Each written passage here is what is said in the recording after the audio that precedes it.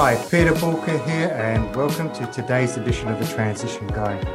Now, joining me in the studio today is Mitch Russo, founder and former CEO of Payslips Corp. Welcome, Mitch. Thank you, Peter. Great to be here. Great to have you. Tell us, you've been one of those entrepreneurs that's actually taken a business and started it in your garage. Yep. And you actually grew it to an 8-figure business. What was that like? Well, it was really, really hard. I was in my mid 20s. I was 27 really when I started the business, and I never had anything like that before, and so I didn't really quite understand what exactly it was I was supposed to do. But I held to a very few key values. One of them was create a great product. That was one of my key values. I figured if you created a great product, then maybe you wouldn't sell it as fast as somebody else might, but at least people would like it and word of mouth would spread. So the second thing that I figured out was that, and this is going to sound groundbreaking in today's world, don't spend more than you have. And so we probably could have moved or grown faster if I was willing to, take investment VC money or something like that. And we didn't. We basically funded our entire operation for all 9 years that I ran it through our checkbook. We even made acquisitions through our checkbook because our goal was never to be in debt to anybody or anyone or any organization, because we never wanted anyone else to have influence or control over us. Did you think that restricted your growth at the time? I think it could have. I think we did it. The other thing is it would have made me less hungry and less aggressive. Right. If I would have had, $5 or $7 million in the bank from investors, I would have said, you know what, just spend more. I will eventually get there. But I was measuring the results on every $30 advertisement we ran, and I was calculating them on a spreadsheet just about every day. I don't think I would have done that if $30 were not such an important amount of money to me back then. And I suppose that's the interesting thing, is that you actually got into the detail, which you would kind of assume you would do, considering that you actually ended up selling your business to Sage, the software accounting company. Yep. Well, Sage still sells our product. It's not, obviously it's been updated many times. They acquired our programming team, and some of those folks are still in place as well. But the interesting thing is that the original idea for the product and the value we created is still a valid business model, and people still use our software now every single day. Tens of thousands of people do. Sage has integrated it into the rest of their product line as well. So now when you use TimeSlips, it feeds into your general ledger directly, which again was one of the things that we had to sort of do piecemeal. We had a separate product we used to sell called TimeSlips Accounting Link, TAL, as we used to call it. And TAL's entire job was to be a series of interfaces for different accounting software. And so that's how we did what Sage basically did with all of their products. Right. So you were ahead of the curve at that point. Yes. You was well ahead of the curve. And throughout your time in business, you've obviously gone through countless recessions. Yes. You try to call me old, Peter? You call me an old guy? I'm calling you an experienced guy. There you go. Good answer. Yeah, I've been through several. And some of them I didn't notice in a way because it really wasn't my focus. I mean, I remember the first true recession I went through. I was a salesman. I was earning commissions. I didn't care that much really about a recession. I just kept selling my products and earning commissions. That was my narrow view of the world. And it's almost really, in a simplistic way, what most people should do anyway. Don't look. A recession is a news story. I'm not saying it's not real, but what I'm saying is recessions happen when people believe that they will and are happening. Recessions stop happening when everybody agrees that the recession is over. So if you simply decide in advance that, well, that's fine what they say, I'm not in a recession. I'm in an expansion. That makes a big difference in both the results you get and how you feel every day when you wake up. And I think that's an interesting point of view, because a lot of people probably listening in are struggling at the moment. Yes. They're experiencing huge adversity, and they're probably saying, well, how do you thrive in such adversity? What would your tips be? Well, once again, I mean, knowing who you serve with a quality product now is more important, or as important as ever before. Serving the right people with the right products is really what business is about. And once you figured that out, you could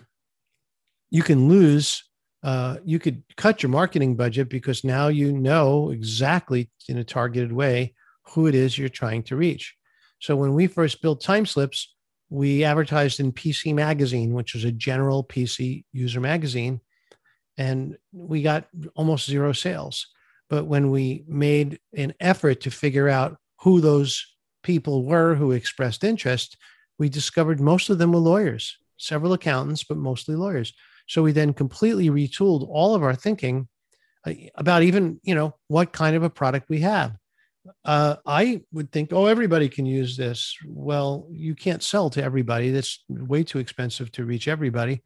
But when you find out that it's perfectly suited for lawyers, and you could run an ad in a legal law journal for $30 and get 5 or 6 copies sold on that $30 ad, well, now that becomes a business proposition, something that you can scale. And we did, little by little. We scaled it. We kept advertising. We grew our ad budget. We grew our sales departments, and we sold a lot more software. Do you think when you did Timeslip, when you started Timeslips Corp, when you were quite ahead of the 8 ball at the time, you were sort of leading the pack. Do you think we're at a point now where probably the pandemic itself, localized lockdowns across the globe, has drastically changed the way that people shop for, number one, and number two, what they shop for? Do you think this is a good exercise that all companies should be going through right now, where they actually relook at where the value they offer customers truly lies? Because surely for a lot of companies, that's absolutely shifted. Yes. Well, I mean, let's look at what do we know in a generalized sense? We know that people are, starting to, but still are not back in restaurants. We know that people are starting to fly again, but they're not really back traffic is up, but it's not where it was. So all those dollars that were being spent before now have been reallocated. And in my understanding of it, many of that are actually in people's bank accounts. Some of it is in Bitcoin and cryptocurrencies as well, which is great. I mean, Bitcoin and cryptocurrencies tend to be the people's money, if you will. Of course, yesterday we had a big speech from Biden about how he's going to try and take away as much of that as he can to pay for programs that most people here don't really want or need. I mean, we have a workforce in the United States. People are going back to work. We don't, yes, there are going to be always people who are suffering, and we need to take care of those people. But, most people are taking whatever stupid money they get from the government, and they're putting it into Bitcoin, or they're putting it into crypto, or they're putting it into, Reddit-based stocks, So it's, in my opinion, again, I'm not the president, nor will I ever want to be. It's really not, it's not in response to what the people need. I think it's more government-based, power-based. But again, I don't care about those things. I care about me and my family. I care about my friends, my community, my loved ones, my clients, and I want to see them thrive no matter what. One of the things well, someone said to me, doesn't it suck that they're going to raise the taxes? I said, yeah, it sucks, but so what? We'll make more money. That's what else are you going to do? Say, oh, I'm going to lower my standard of living because they're raising taxes. Oh no, forget that. I have to. But Mitch, that's interesting because a lot of people actually probably would take umbrage to the fact that taxes are going up and say, well, I'm not going to pay more taxes and cut their nose off to spite their face. Now, what you said about cryptocurrency is quite interesting because that's probably showing a whole new marketplace that's starting to grow, and actually a whole new industry started to grow out of it. And that's just a great example of actually how money does shift. Yes. And the people that are adding value in the crypto world are actually the ones that are making great money off the back of it. Yes. So much so, you've even got companies, it's one of the credit card companies, I do believe it's either MasterCard or Visa, but they've actually now shifted over and they're now doing cryptocurrency, as in they're supporting some of the major cryptocurrencies. So I suppose it's going to be progress. And it's quite interesting that you still got people standing in the way of progress. Yeah. Once again, there's a lot of shifting sands and power struggles around crypto. The U.S. government wants to have their monopoly on currency, and and crypto is not a currency. It's called a cryptocurrency, but it's just as gold is not a currency, because currencies can only be controlled by the issuing government. And if you try to treat crypto like currency, the tax man cometh. You'll soon be followed down the street by a hungry IRS agent, happy to find out what it is that you spent your crypto on so that they can get their share. So it's a very clear distinction. It's not currency. And if you think of it that way, you're going to be in trouble, basically. And if you want to live a happy life and stay clear of the taxing authorities in whatever country you're in, then you comply. Complying, look, after all, let's get down to the base scenario. Base scenario is they're going to come with guns and take you away. You could refuse and refuse and refuse and refuse. You can not show up. You can, whatever they force you to try to do. If you keep refusing, they're coming with guns to take you away. So who needs that? Pay the taxes, make more. It's a much better way for me anyway, much better way to view the world. So so what advice do you give to entrepreneurs out there that right now are not seeing the opportunities that are clearly in front of them because other companies are out there, and there are companies making great money today in the same storm that everybody else is in? Yeah, I think it's part of understanding basic business strategy. I mean, there are, so many, Peter, I'm sure you know this, there's so many business coaches around in this world. Find someone to talk to, find someone who can give you a viewpoint that you don't have. And the next step, of course, is hire that person, let them hold you accountable and make progress. Coaching is expensive, but not having coaching is more expensive because you lose out on your future. And I'm not saying you can't do it without coaching. Heck, I started Timeslips without coaching, but I had my trusted advisors back then too. So, which back in the day, they were your eyes and ears, independent of the business. They operated in your blind spot. Yes, exactly.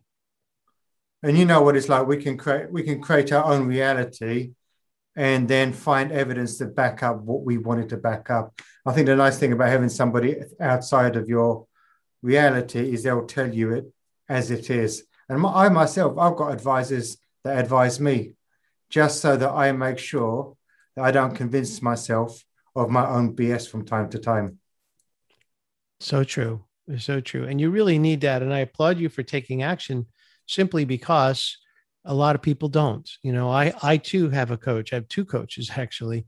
And I find them to be just so powerful in my life. And I love working with them, and I love the progress I make with their help and assistance. So I'm with you. And it is really just helping people find find that different viewpoint and actually see it from that different perspective. Because one person looking at the recession thinking is the world's coming to an end is somebody else's opportunity. Whereas it could be both people's opportunity. Exactly. And once again, if you're focused on thriving, if you're focused on being successful, if you're focused on delivering a quality product and honing it in slowly over time to make it more and more valuable, and you have the right business model, and you're willing to do the work. Remember, you asked me in the beginning of what was my experience starting Timeslips. The first thing I said is it was really hard work. And it is, it was 7 straight months without a day off, working 17, 18-hour days, but I did it happily. I did it with enthusiasm. I never thought of it as work or toil. I thought of it as being in my zone, is flowing into my power. That's what I thought. You know what's interesting, Mitch, is that recessions come and go. This one too will pass. Yeah. And another one will come though. Yes. In the next 10 to 15 years, it'll be all over again. And it's how you deal with that recession, I suppose. It's how you behave in adversity will determine what impact a recession, or what impact you will allow a recession to have on you. And it's true that some people are saying, my business model's been totally changed. I mean, especially if you're a restaurateur, if you're a bricks and mortar business, especially in the UK where it's been totally locked down, there is a degree where people can say and feel aggrieved. And I get it. But the ones that did succeed were the ones that absolutely went digital. And they had, like if you were a retailer shut down, the ones that did succeed were the ones that went e-commerce. And I suppose that's the thinking. You've got to think outside that box and you've got to be prepared to change. Well, again, we have we like to use the example of pets.com, of businesses that failed. And again, if you go back to the fundamentals, they still hold true today.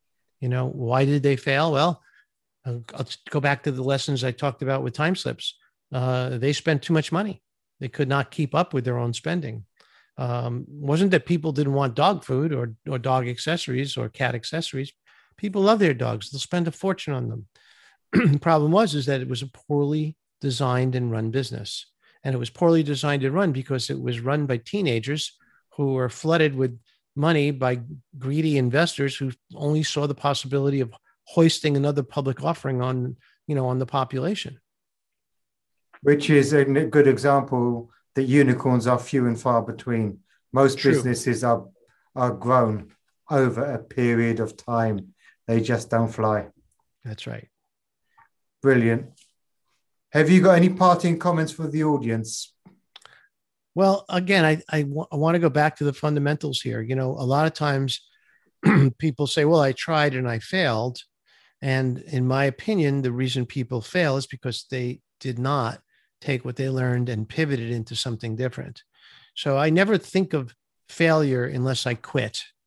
So, if I start up an enterprise and I spend a lot of money to promote it or build it, and then nothing happens, and then I say, oh, well, I failed and shut it down, then I truly did fail. But if I'd learned from that and pivot into something new, like I just did, basically with my software platform, then it's not really a failure at all. It's part of the journey of learning what you need. And I think that's what everyone needs to remember, that actually what everyone's going through right now, they're on a journey and got to learn to navigate that journey. Yeah. It's been an absolute pleasure having you on today's episode, Mitch. Thank you for joining us. And if anything has resonated with you today and you want to look at things in a bit more detail, head over to Bulka.com and get in touch. And remember, failing to learn is learning to fail, and we'll catch you on the next episode. Once again, Mitch, thank you very much.